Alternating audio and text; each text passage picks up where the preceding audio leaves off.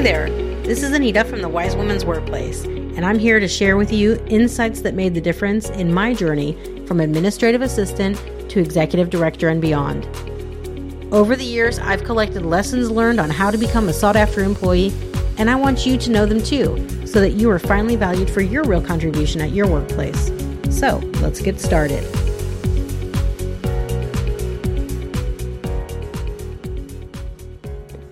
Today, I'm going to share with you a decisive insight I discovered in my journey from administrative assistant to executive director. When I was a kid, I grew up in a family where my parents had their own business, and I learned from an early age the whole good worker bee formula: work hard, apply yourself, and you will be rewarded. And I did this during my youth, and I was rewarded throughout my studies with that approach. And when I finally graduated from college with a business degree, I did what many grads do. I took an entry-level position. I became an administrative assistant and found that with the whole work hard and apply yourself formula, I was rewarded for the first few years with salary increases and promotions pretty effortlessly. And to tell you the truth, I was relieved. I didn't want my parents to think they had wasted money on sending me to school. And for myself, I wanted to prove that I could be a successful professional woman. And I felt like I was on the right track. But once I got to a management level position, I started feeling like I was spinning my wheels. Everyone was working hard and applying themselves, and it got tougher for me to stand out. So I just kept working harder and harder and felt like I wasn't really getting ahead. I was just getting burned out and felt like I wasn't really valued for the work I was doing. Plus, I felt like I was missing some information that everyone else knew.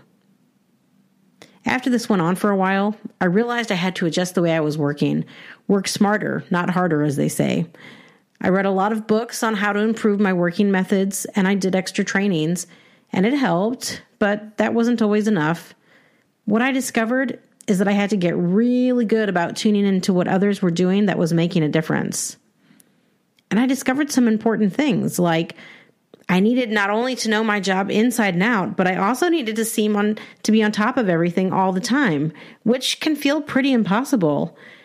I also needed my boss and colleagues to feel like they couldn't do things without me. And all of this is easier said than done. My boss wasn't really instructing me on the nuances of how to be a super employee, although it felt like he expected me to be one.